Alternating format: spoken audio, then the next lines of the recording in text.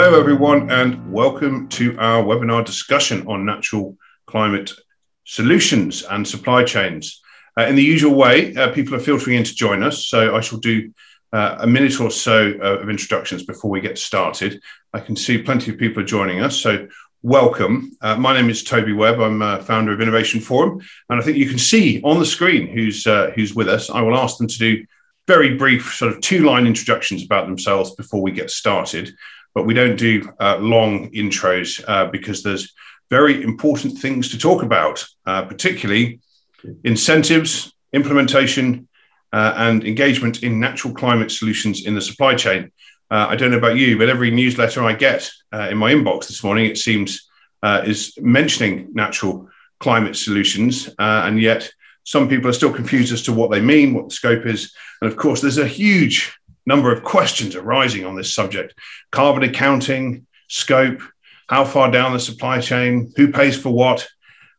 These are classic questions in climate change, but of course, putting them into the supply chain deepens the complexity. So we are going to be talking about how we tackle some of that. We cannot guarantee we have all the answers for you. Our speakers know their stuff, but they don't know everything. And this is a fast-moving target, as we know. So we're going to try and talk a bit about how implementation of natural climate solutions works in supply chains. We're going to have a conversation about natural landscape conservation, how that fits in, and talk about incentives. And then we'll be taking your questions. I will try and weave your questions in to the webinar as we go, and then we'll have some time at the end as well. So you can put them in the chat function, I believe, or is it in the Q&A function? I'm not sure. Perhaps one of my colleagues can confirm. But I think if you put them in the Q&A function, that might be where we're going. But perhaps, Anita, you can let me know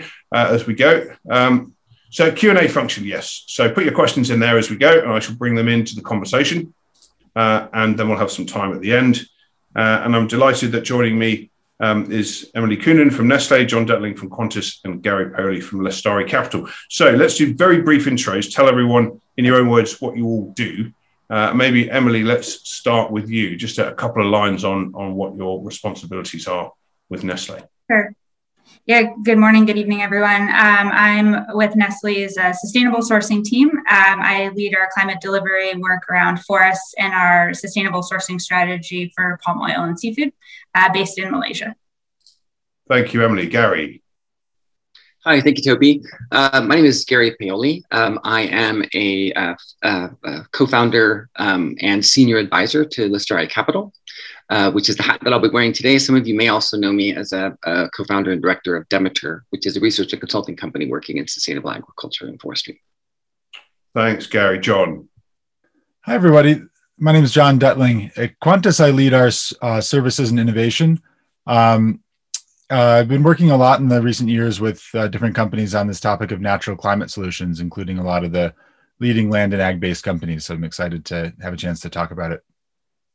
Thanks, John. And yeah, viewers, if you're interested in some useful analysis and all this stuff, Qantas does some excellent reports, which are accessible and readable, even to those of us less experienced. So I commend their website to you. They've got some really useful resources out there. So check out Qantas's work. This webinar is held in advance of our Future of Climate Action Forum, which is next week, which focuses almost exclusively on Scope 3 and the big scary questions of what we do about it. This is part of that.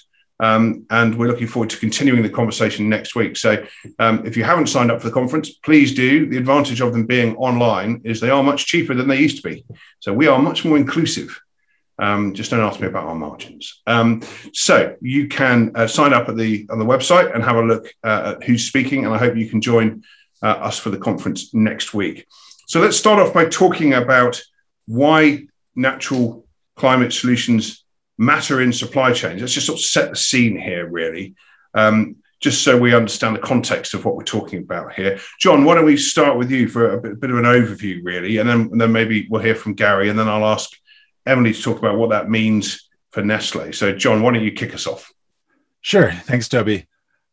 First of all, with that question of why natural climate solutions, I think the clear answer is that land-based emissions account for at least 25%, maybe a bit more, of our total emissions on the planet. And so if we're trying to achieve a stable climate without considering land-based emissions, we're not gonna get there.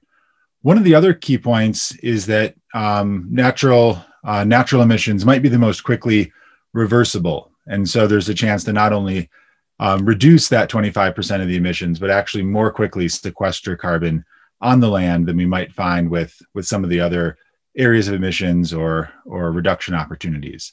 And so natural climate solutions really need to be a significant part of the overall strategy to address the climate topic.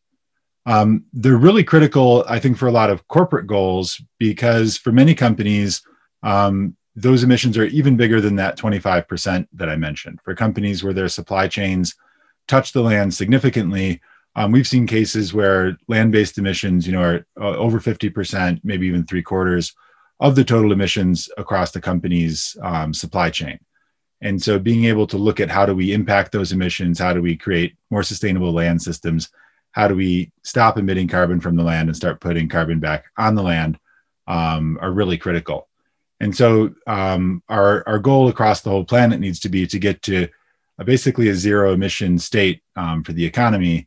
And for companies, we need to be looking at getting to a real zero number for those companies. So for companies that have significant land-based carbon emissions in their supply chain, these types of opportunities we're talking about with land-based solutions in terms of forest carbon sequestration, soil sequestration, et cetera, it's really critical to help these companies achieve their strategies toward getting to a real zero. There's quite a few barriers we've had to overcome just to get where we are, and there's still some in front of us. So I thought it was useful to talk a little bit about what are the barriers in getting us to the point where I would say we're not only accounting for natural climate solutions, but we're actually doing enough to create natural climate solutions and being able to leverage what companies are able to bring into that work.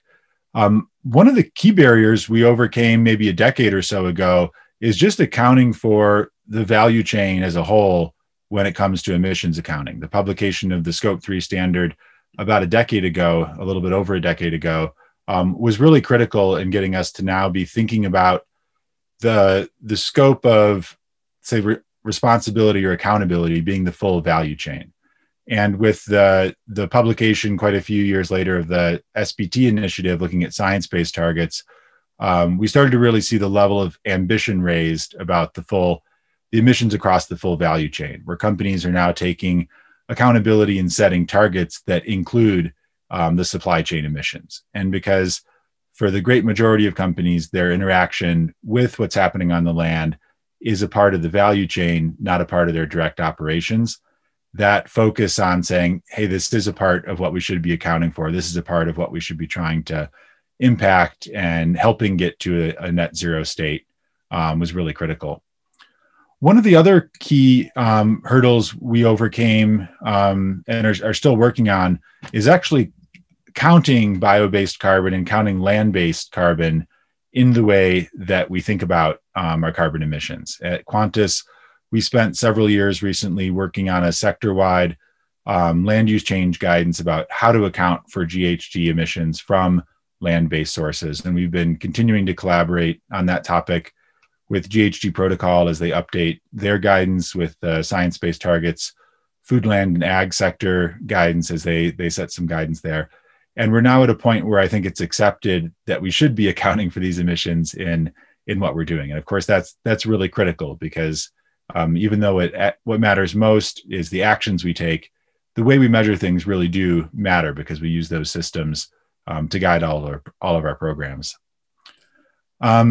John, let me just come back on some of those points in a minute. I'm just going to bring Gary in here. Gary, what's Lestari Capital's interest in this? I mean, John has made a really compelling case for engagement in this, but what would you add to that, particularly from a financial point of view, I suppose? Yeah, thank you, Toby. And thank you, John. That's great stage setting, I think, for a lot of this discussion today. A couple of points, and then I'll maybe answer your specific question, Toby, around Lestari Capital's role. Like one thing is a high level point that I think is, at risk of stating the obvious. what we're recognizing is that global climate change is a mega driver, right, affecting agricultural production at local, regional, and global scales, and with implications for the bottom line, the business operations of companies whose raw materials depend upon the function of those supply chains. And so, I think for us, this question around what is the urgency and why companies should be taking action on NCS to address Scope 3 is part and parcel of behaving rationally as a business, right? And so we know, as John has said, that land-based emissions are a significant part of emissions that are contributing to global climate change. And so if we are not taking direct action as part of addressing our role and responsibility in reducing agricultural emissions, then I think there's a very strong case to be made for we're not behaving rationally as a business enterprise. In terms of Lestari Capital's role and our interest in this so Lestari Capital is a company that really is working to develop and experiment with innovative market-based solutions to environmental problems, especially those that arise from market failures in land-based sectors, most especially for forestry and agriculture. And the way in which we're doing that, as I said, is through identifying specific market failures that are part of preventing what otherwise might seem rational behavior or beneficial economic activities to undertake. And then doing that through the development and facilitation of partnerships between parties who would seem otherwise motivated to transact, but who are not as a result of specific market failures.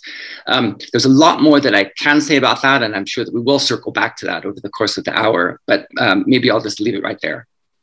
Thank you. Yeah. Thank you both, John and Gary. I think we've established the compelling and urgent business case for engagement in this space. Now, Emily, coming specifically to you, what does all this mean for Nestlé? I mean, you had quite a lot on your plate anyway, and now you have to deal with this big sprawling concept of natural climate solutions and how it sits in the supply chain. What does it mean to Nestlé at the moment, and where are you with it? And really interested to hear your views, Emily. Sure. Yeah. So I think John and Gary really kind of set the rationale for this really well. So let me just put it in the context of Nestlé's climate commitment and Nestlé's climate roadmap. So Nestlé made a commitment to net zero emissions in 2019. So net zero by 2050 and to have our emissions by 2030. Then in December last year, we released our roadmap of how we'll get there. And if you take a look at that roadmap, what you'll see is that the 2018 baseline we're working with, we have 92 million tons of CO2 emissions that we're trying to get to net zero. Now, being a food company, as you might expect, the vast majority of that is Scope 3. Over 70% is associated with the ingredients that we source. So, of course, our roadmap to net zero includes a strong focus on net zero ingredients and activities like regenerative agriculture, achieving and maintaining no deforestation, agroforestry, conservation, and restoration of forests, peatlands, and other natural ecosystems. As part of that, for example, we've committed to planting 200 million trees by 2030. So then, if you look at that aspect of getting to having our emissions by 2030 with the business as usual growth, that means that we will be reducing or removing about 70 million tons of CO2 in 2030. And about half of that is expected to be NCS, including around 12 million tons of CO2 in removals, so sequestering carbon in soils and trees. So the framing of these types of interventions in the context of a climate commitment, that's new for us. But doing those types of activities is something that Nestlé has been doing for many years. We've been working with farmers on agricultural practices, and we've been working on achieving no deforestation in our supply chain for a decade or more. And I think in 2020, while we were developing our climate roadmap, it was also kind of a moment of reflection on that work we've been doing in the past, and a moment where we really could see and have the realization that we needed to evolve our approach and change our way of looking at sustainable supply chains to not just being focused on ensuring that our supply chains don't convert natural ecosystems, but that they also actively conserve and restore them. So with the climate change strategy and our net zero commitment, this is really solidifying that focus and lays the path for us to really accelerate that that evolution of the strategy. So scaling up work on landscape approaches, reforestation, peatland restoration, et cetera, and really focusing that work on insetting approaches. So doing those interventions in ways that are connected to the landscapes that we source from is really central to how we're looking at moving this forward. Thank you. Yes, we did a session not so long ago about one of your activities there in Peru, which described in detail, I think, in an hour-long session, the intricacies of trying to make that work. It is extremely challenging. Let me ask you all, before we move on a bit, about where we think this is headed. I mean, Nestle's made some very big commitments we've heard about, but John, you work with lots of companies at Qantas. I'm not asking you to name names, but where are the others with reference to someone like Nestle or a company like Nestle who've taken a leadership position? Is it generally that people are struggling with this now and they're looking for ways to get started? I'm just trying to get a sense of your views of where this is headed, particularly after COP26. Yeah, it's a great question. I would say there's a lot of people, in the same stage that Nestle are at, and maybe a little bit behind, but really on board with the idea of setting the ambition where it needs to be, and I think that's really encouraging to see the number of companies in just the past 2 years that have really stepped up and said our ambition needs to be zero. It might take us, as Nestle says, 30 years to get there, but this is where the bar needs to be, and we need to start thinking long term and and creatively about how we solve these problems. I think just thinking forward a bit, what we really need to see is that the action matches that ambition and matches those statements and claims. I think that's what the coming years will tell us. Is do we actually find those solutions? Are companies really willing to put their business and their money where their mouth is on this topic? And will we really see, the resources driving towards this change, et cetera?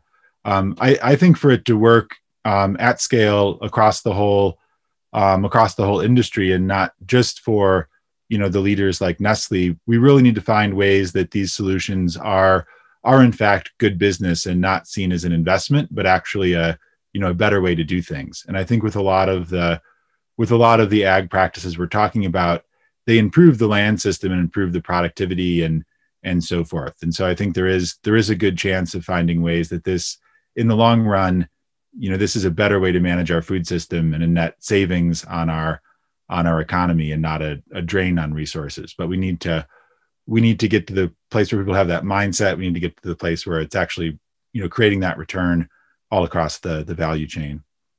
Gary, yeah, same question to you, but perhaps through the lens of COP26. What's the best outcome from that could support development of these solutions by companies? Governments have struggled with sort of regulation and incentives beyond, basic emissions trading systems in the EU. So what's your best hope for an outcome for COP26 to help drive this forward, Gary? Yeah, maybe just a short response to that one, Toby, but I think, and this picks up a little bit on some of the points that John has just made, that, I think that understandably, so I work with a very strong focus in forestry and agricultural supply chains, and principally working with companies who for the last 5 years have been very focused on the pursuit of their no deforestation, no peat, no exploitation commitments, which is a very strong supply chain focus. And I think whatever one's views on where we've made success and where we have not, where we've made progress, in advancing those commitments, what's very clear is that we have slowed the rates of deforestation. We've got much better understanding around the dynamics that are underlying some of that, how we interface and leverage private sector, public sector commitments, and pull civil society in as an effective part of change. But here, what we're talking about today is sort of a pivot away. Now, I don't want to say away from, but an expansion of your views on what your commitments represent, right? And how to pursue those outside of the focus on your individual supply chain. So in terms of what we might hope for and imagine, at the upcoming COP, would be a wider recognition among companies throughout the agricultural supply chains who have made very bold, explicit commitments on eliminating deforestation from their supply chains, widening those commitments to include alongside the pursuit of cleaning up and making more sustainable their supply chains. They're also committing to making investments alongside that in NCS type actions on the ground that will be complementing those supply chain efforts. So bringing that a bit more into the mainstream of what it means to be a responsible leading corporate citizen. So is it your expectation that it's going to be talked about a lot around the COP26 meeting, and it's simply going to be one of the things that companies are really asked to focus on rather than having any specific outcomes from COP26 that support it? I suppose, yeah, being a realist, I think, of course, there's no doubt we will be seeing certain members who are making strong, bold commitments. But I think at a higher qualitative level, I suppose what we should be, what I would be hoping for is for a clear signal of a shift towards this becoming a more part of the mainstream. NCS interventions becoming more part of the mainstream within the private sector. Thank you. Emily, let's talk about the barriers and challenges to action here for implementation. What are the challenges that Nestlé needs to tackle to overcome the issues of transitioning and getting NCS at scale in the supply chain? It's incredibly complex, as we know. We're not expecting Nestlé or anybody else to have all the answers yet. I mean, we've gone from zero deforestation to more landscape approaches, and now this. And it's interesting to see how they fit together. And I'd love to hear your views on how it's taking shape. Yeah, absolutely. So we've made this really big commitment, and now we're in the process of making that a reality and delivering on it. And I think there's kind of three buckets of challenges that we're faced with. One is the challenge that we're faced with for all topics related to sustainable supply chains, and that's the complexity of the supply chain. So really knowing where our ingredients come from, investing in sites in those ingredient origins is critical. And at the same time, our supply chains are complex, they're very global, and they're dynamic. So we have to continue to have this big push on traceability, transparency, effective data management systems. The second, though, is changing the mindset around investing in projects at a landscape level, not just the sites in your supply chain. And I know, Toby, like you said, this is something we talk about a lot, but landscape level projects with NCS solutions, especially focused on active conservation and restoration, moving away from that focus just on no deforestation, means that we're talking about projects that are really long-term, place-based, having multifaceted NCS dimensions to them.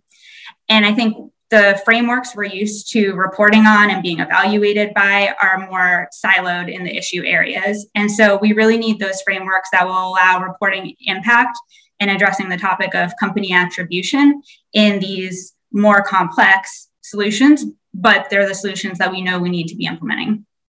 And then the third aspect is the third, I guess, challenge that I would highlight is to recognize that NCS projects connected to companies' value chains, or what many call insetting projects, are a legitimate part of solutions to net zero. And so we need to ensure that these projects can be counted in net zero claims and have really standardized and credible accounting methods to do that. Yeah, let's come on in a minute to talk about the challenges of who owns whose carbon in the supply chain. That is going to be one of the big challenges, isn't it, going forward? But just before that, Emily, perhaps a little bit more on how you're talking with big suppliers about this. I mean, I know you work a lot with Golden Agri, who we feature a lot in our work. And, you know, it seems to me, knowing a bit about what they do and how you guys work together, that a lot of the implementation here is going to be about implementing sustainable rural development initiatives, in a sense that, you know, if you're looking at rural communities, you can't ignore the social and the financial and the economic development angle if you want to keep nature standing and restore it. And I'm just wondering if you have any further examples of how you're talking with big suppliers and others about making that happen, kind of bringing in the carbon angle, but possibly doing it through more of a social and economic development lens. I'd love to hear a bit more about that. Yeah, absolutely. So I think it's really important that we all recognize that when we're talking about nature positive strategies, that livelihoods and human rights and community rights are central to that. It's not a separate topic. And so I think there's let's say, first of all, that we have not figured this out, but there's two ways that we're looking at this right now. One is we have to make sure that absolutely every single project is safeguarding on human rights, on livelihoods, et cetera. We can't just take only a carbon lens or only a one issue lens and have these unintended consequences. The second is that we're looking at how can we, it comes back to the topic of the landscape approaches that we've talked about at all your conferences there. But how do we really make people the center of the solutions and start with focus on resilient livelihoods and ensuring that the solutions are delivering on that.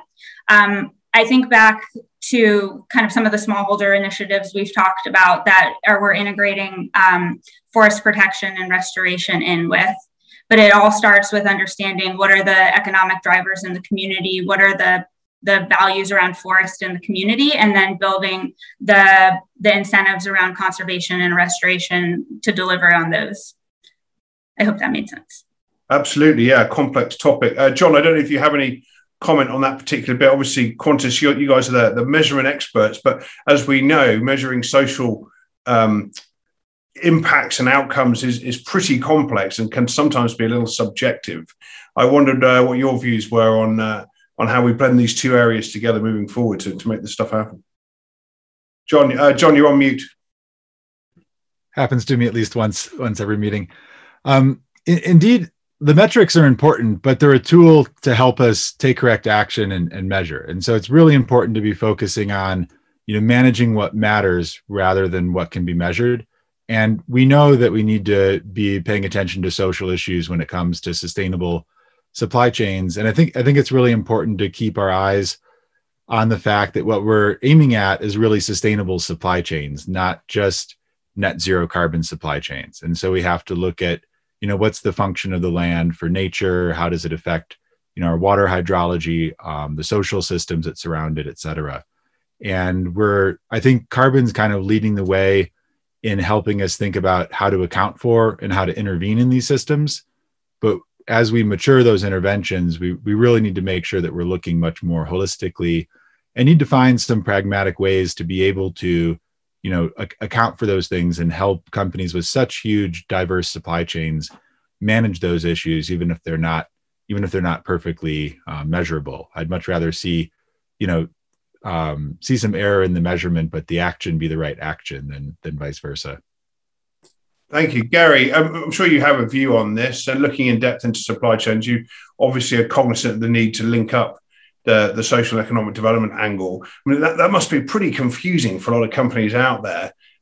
We just got to some basic traceability and some measurement of what's happening on the ground with forests and so on. And now we bring in social development, and now we bring carbon accounting.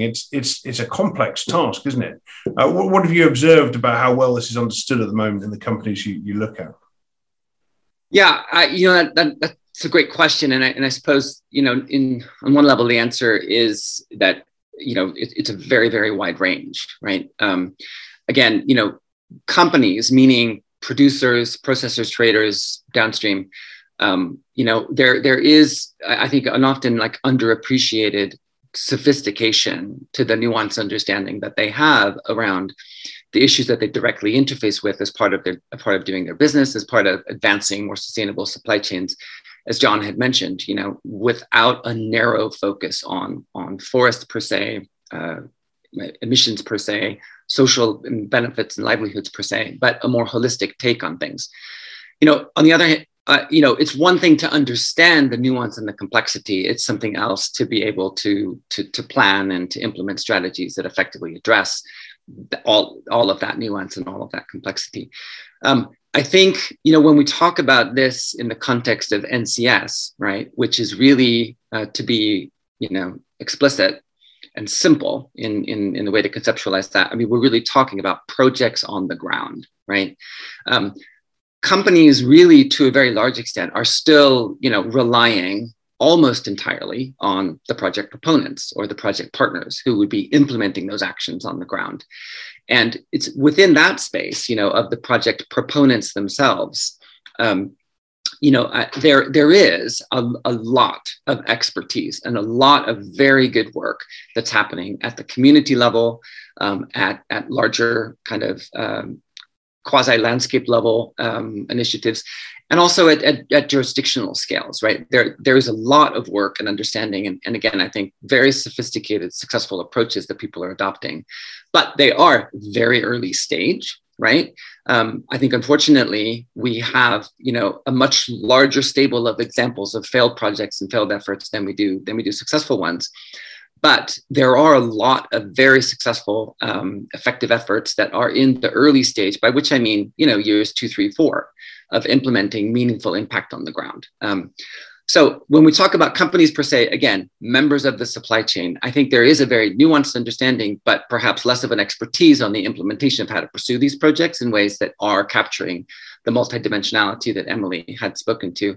But the project proponents themselves, whether they're operating at the community level, landscape, or jurisdictional level, there is a lot more expertise that is present. And the impact and the benefits of that are things that we're going to be seeing in the years ahead. Thank you.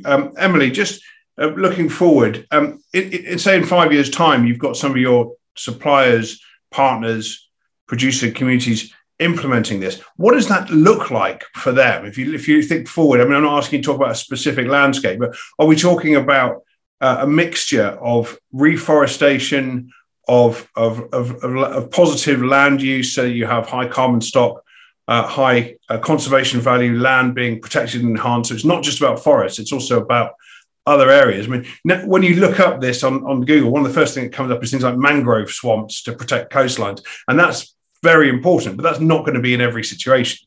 So just maybe bring it to life a bit as to what we're actually talking about, to Gary's point about the action being on the ground. Yeah, I mean, I guess the vision is that you have landscapes where the local stakeholders are driving land use plans that successfully deliver on sustainable production and long-term forest and natural landscape protection and restoration, and that those systems work symbiotically together in a way that can allow for green growth for the long run. So I know that's quite an idealistic vision, but I think that's kind of what we have to keep in mind, and especially keep in mind the centralizing the local priorities, the local stakeholders, and having their voices drive it. Absolutely. Yeah, there's so many areas still to explore here. We did a session with Nestle and a group of companies, November 2019, where we talked about natural capital and incentivizing smallholders. And we got 40 of the world's biggest brands and traders and experts in the room. We said, look, how do we incentivize smallholders and their communities to protect and enhance nature in the supply chain? And everybody kind of looked at the floor and scratched their heads and kind of went, well, there's lots of other issues we need to tackle at the same time.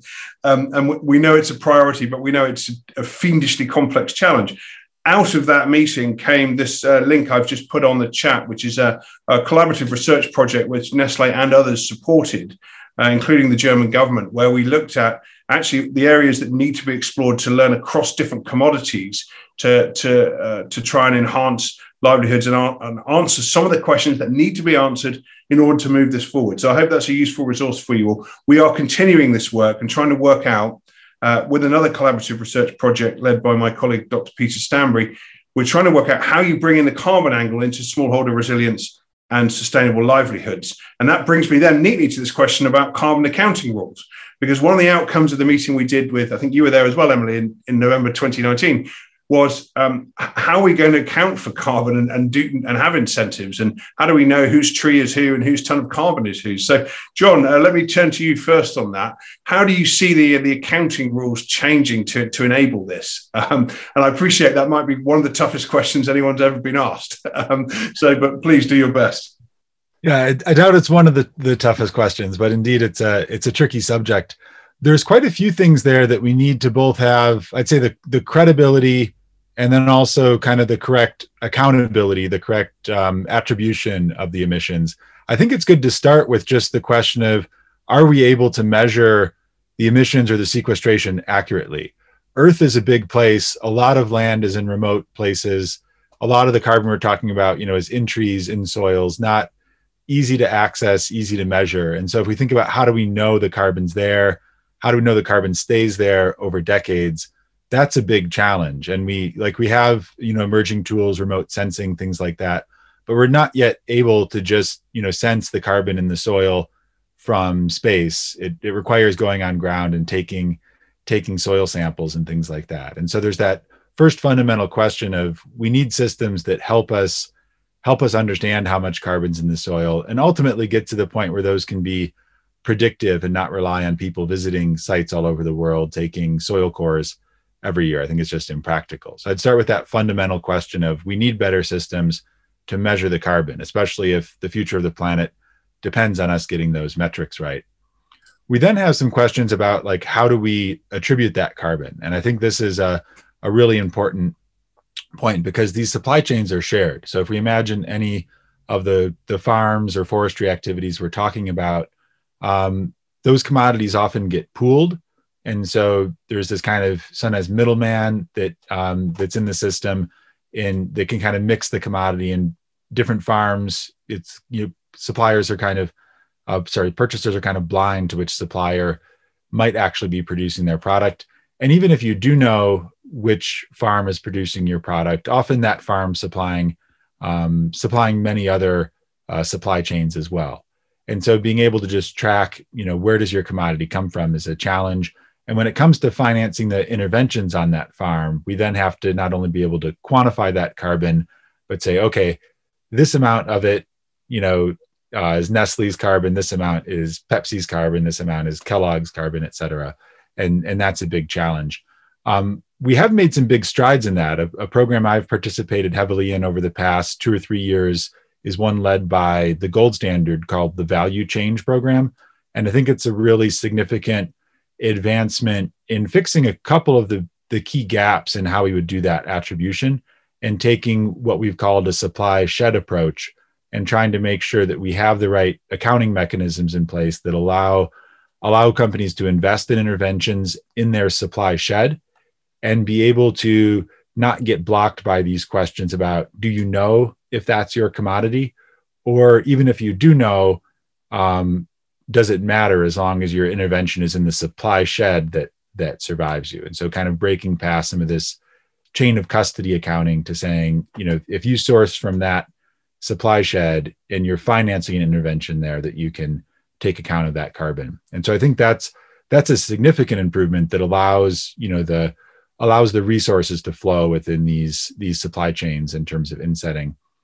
The one last thing I would say in terms of how do we measure and how do we assure credibility is, I think ultimately we'll be moving towards a space where we're really trying to keep the carbon accounting within the value chains. What we see right now is everybody in every industry is rushing towards trying to make a net zero kind of claim. And when we look at the idea of how they're going to get there, there's a lot of people looking towards natural climate solutions where their business has very little, impact on the land. And ultimately, if everybody needs to get to zero, which is what we need as a planet, it's not rational that companies that are in technology, oil and gas, transportation, et cetera, can reduce all of their emissions by burying carbon on the land. The companies that are actually using the land for production are where those emission reductions most logically would fall. And I think that's something that there will be this kind of credibility bubble to shake out over, how everybody as a community is accounting for carbon. Thank you. And do you see technology as a silver bullet here? I'm very conscious of the term silver bullet never really happening, does it? There never is one. What was that great quote from H.L. Mencken? He said, for every complex problem, there's a solution that's simple, clear, and wrong. But technology gets hyped up a lot. I saw Microsoft and Rabobank buying space on the FT website to promote a video of Rabobank and Microsoft in Indonesia putting sensors on trees to measure carbon, and then Microsoft was buying the climate credit. And then the whole video was about the fact they bought 500 credits, which seemed like a very small pilot to me.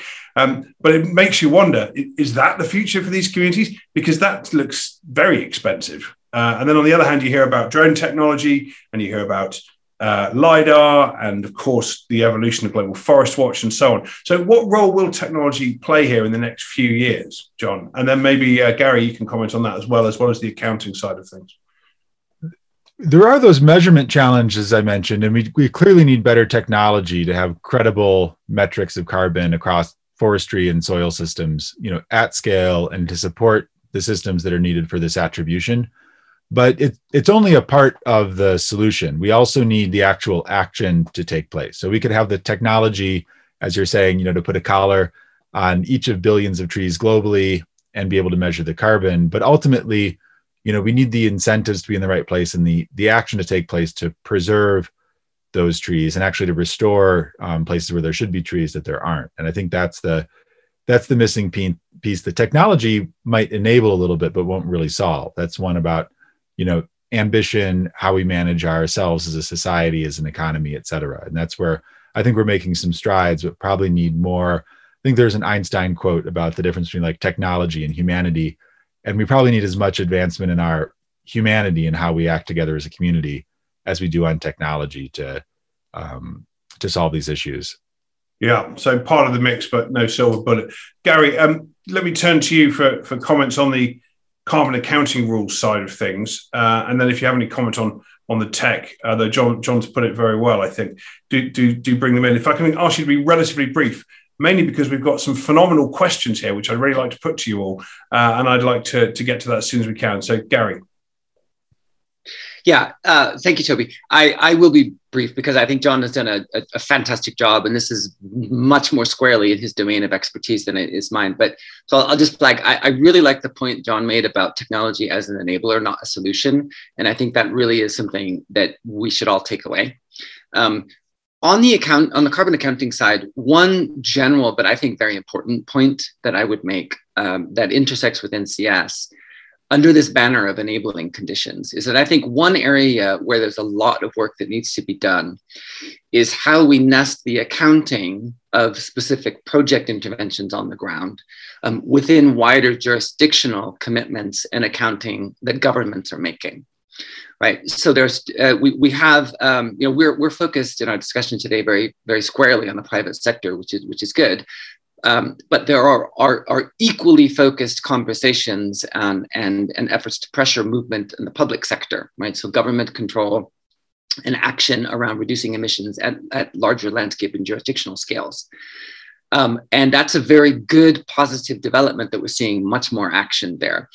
What we do see happening right now, though, is there are places where private sector, public sector work collaboratively and very effectively with project interventions on the ground, nesting within larger jurisdictional commitments, and all of that working well. But we also have instances where there's a bit of an adversarial relationship between governments who want to claim and assert benefits over the emission reductions that are happening at jurisdictional scales, somewhat to the subordination of the project interventions on the ground. So how do we nest and account for the reductions that are taking place at the project level, with beneficiaries being rewarded for those actions within the larger jurisdictional efforts that are being made and accounting happening at that scale, where there are benefits being rewarded typically more in bilateral or multilateral sort of arrangements. So I just want to highlight, I think that is an area where there's a special need for more attention around how to square the accounting and the benefit sharing between projects and larger jurisdictions. And who's doing that kind of research? Is that a nascent area that people are sort of jumping on now, or is there a body of work that's being done that we can draw upon to think about that? Yeah, that's a great question. And I would invite John to maybe share a couple of words on that. But, many of us are probably familiar with Art Trees, which is an initiative that has developed a framework for how to do that, looking at the ways in which to nest project interventions within larger jurisdictional accounting frameworks. That's the one that I am most familiar with. It I think has been finalized and is being considered by some countries for adoption, but I know also there is a very strong rule. There are very strong views that some governments have around the specific rules that have been outlined within that framework. But John, maybe I would invite you to contribute a bit more there too.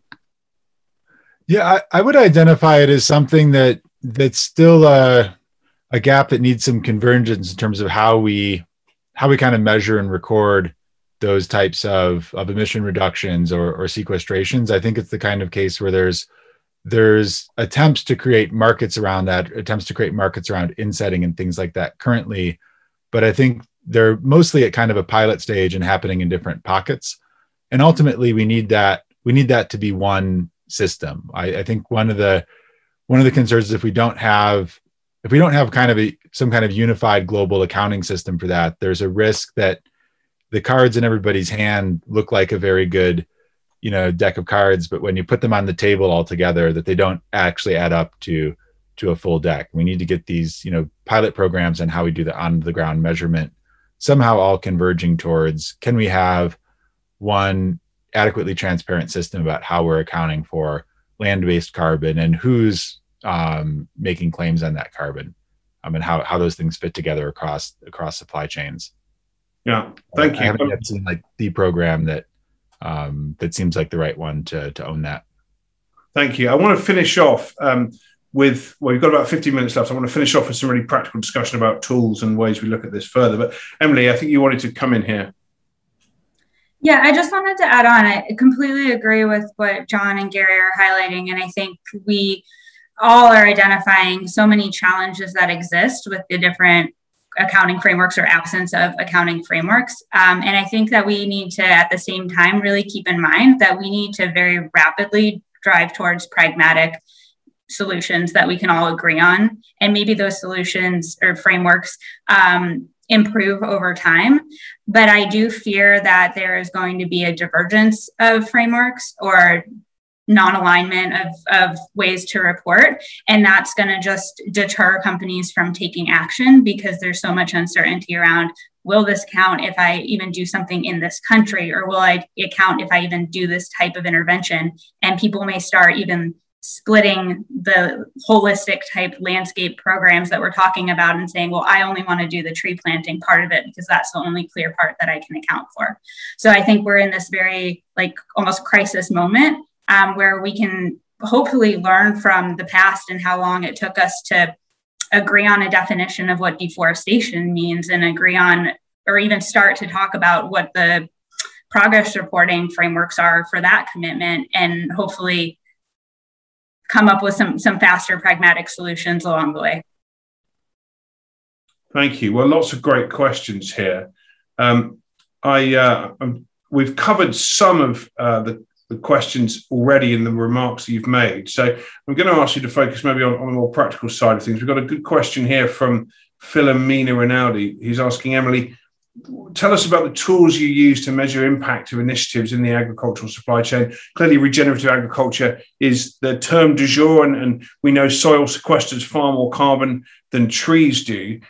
So just, I guess, a conversation about the tools for measurement that are being used at the moment and perhaps how you see them evolving. And then let's see if John and Gary have a comment on that. Emily. Yeah, so not to pass on that question, but I am more working on the forest side of things and my colleagues are more on the agricultural measurement side. So I wonder if John or Gary has a good answer there. I can attempt one. I think a barrier that comes even before measuring regenerative ag is defining it. And I think we're still at this stage where there isn't a clear, unified definition of what are we trying to measure and what are those practices. And I think part of that is a lack of as a community having put in the effort yet to have that definition. And I think part of it is that agriculture is a really varied kind of practice depending on the commodity type, the location, et cetera. And I see the general principle of regenerative ag being the land is stronger next year inherently than it is this year. And what are the practices that make our land stronger? But what that looks like in practice is going to be different from one location to another. And so that's one thing we're struggling with, is just having a definition of what does regenerative ag mean? There are programs out there, nevertheless, to try to measure it.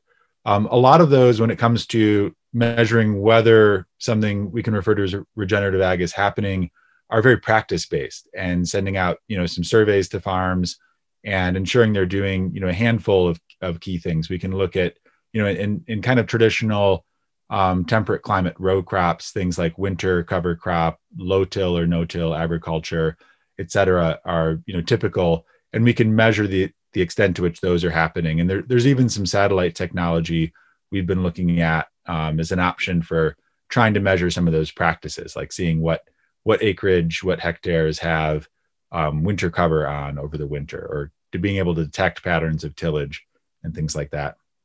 There's then also we're talking a lot about climate and carbon here. There's then also how do we measure the carbon contribution there?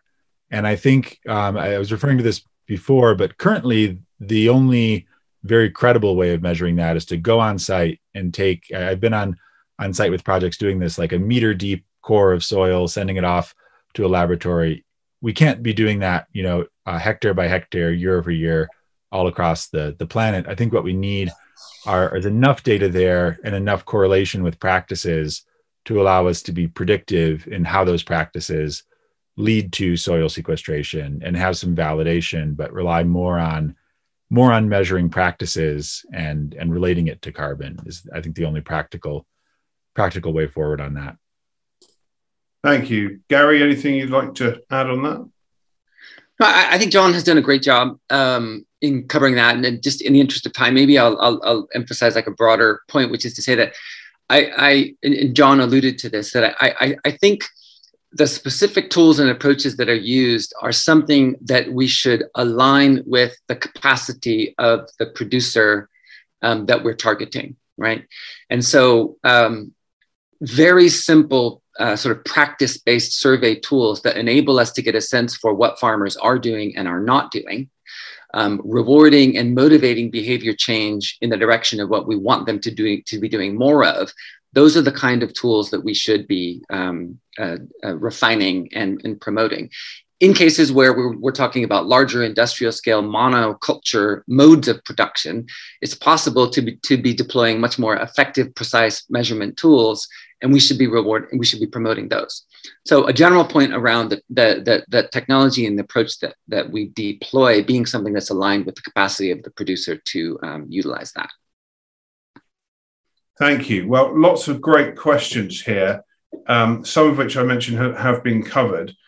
Just a quick one about the accounting methodology. We touched on it, but I wondered if you had any further comment on this. Charlotte Opal from the Forest Conservation Fund is asking, isn't the accounting methodology a barrier as well, especially for forest conservation? In many products, land use change is the main driver of life cycle carbon emissions. But under the current rules, if I buy from a farm cleared more than 20 years ago, that emission goes to zero. It's also difficult for companies to include forest conservation as an inset under the current rules. Anyone like to comment on that further? We have touched on it, but it seems like an important point. Any volunteers? John?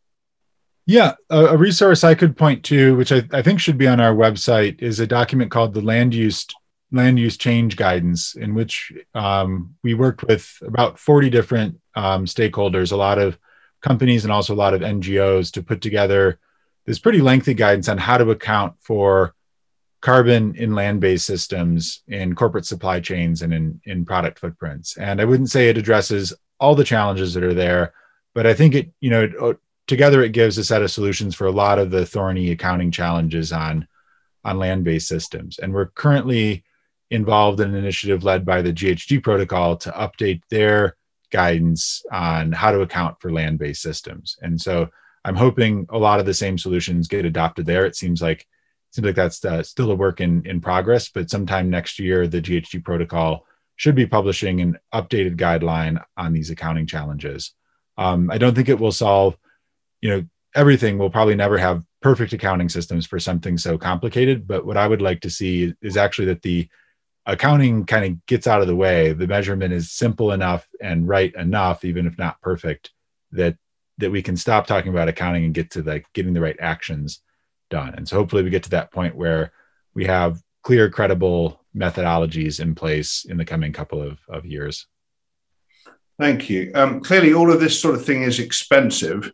And public funding is interesting here. We've seen blended finance approaches from development organizations and development finance work with smallholders and brands to help improve community livelihoods, which that can then obviously help improve carbon sequestration, nature protection, and enhancement.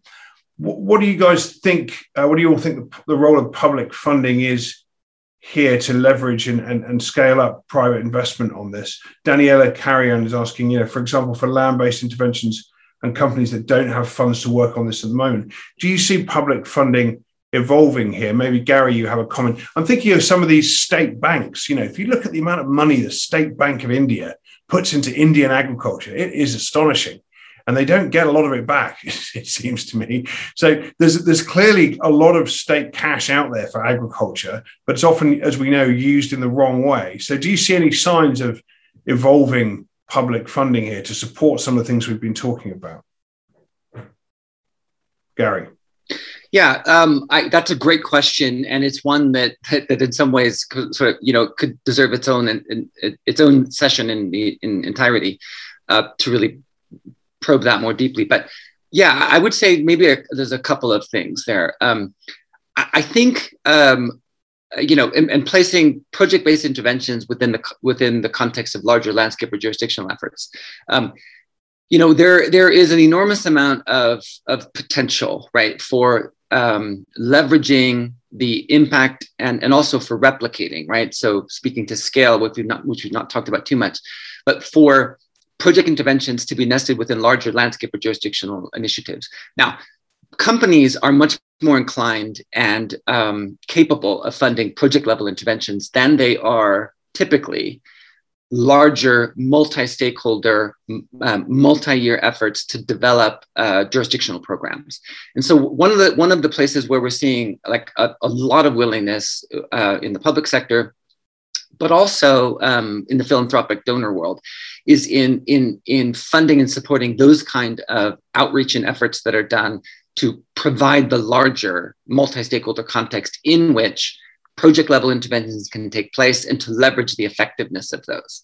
That's one area. Another place where we're seeing a lot of activity, I think, and willingness in the public sector is to support social entrepreneurial efforts, right? That are maybe technically a private sector enterprise, but that are clearly addressing a public sector good.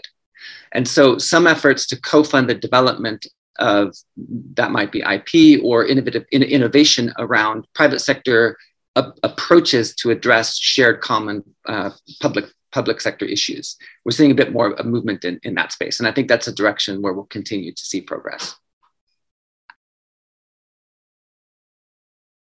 Thank you. Well, we only have a couple of minutes left, but and lots of great questions. Andrea Canzano is asking, do we need a global standardized carbon trading market to avoid duplication and promote harmonization? That's obviously something we've heard about for many years as a possibility. There are various carbon markets out there, but it's pretty patchy and pretty nationally based. So any signs of that happening post COP26, or is that a bit of a pipe dream still? John, brief thoughts? Sure. I guess one point I would bring up is I think it's a little bit less important to have a carbon trading system than kind of a carbon registry. And I think we might actually need to see less trading of commodity across value chains in the future, because I think we need to see all value chains getting to zero. So the idea of, I'm going to offset cleaning up my yard by picking up the trash in the neighbor's yard. Ultimately, that's not going to make sense. What we need is like the credibility and the measurement and the registry of what's happening in each of our yards. But I think the system to be trading carbon when everybody needs to have their numbers to zero, we'll start to see a little bit less of that, I think, and I hope in the coming years. But I do think there's a need to establish, I don't know if I'd say one, but hopefully one or very few systems for kind of, measuring, registering, verifying the carbon and the attribution. Because without that, I think there's a big risk that everybody's doing their own accounting, and there's a lot of overlap about what carbon we're talking about. And that ultimately gets us to the point where everybody thinks we're doing enough, and we find that in reality, we're not. And of course, the consequences could be disastrous. Great. Well, thank you. Yeah, important to bear that in mind. Emily, let me give the final word to you. It must be difficult to keep up with all the terminology. I mean, as I mentioned earlier, we had zero deforestation, landscape approaches, and we got net zero, and now it's nature positive.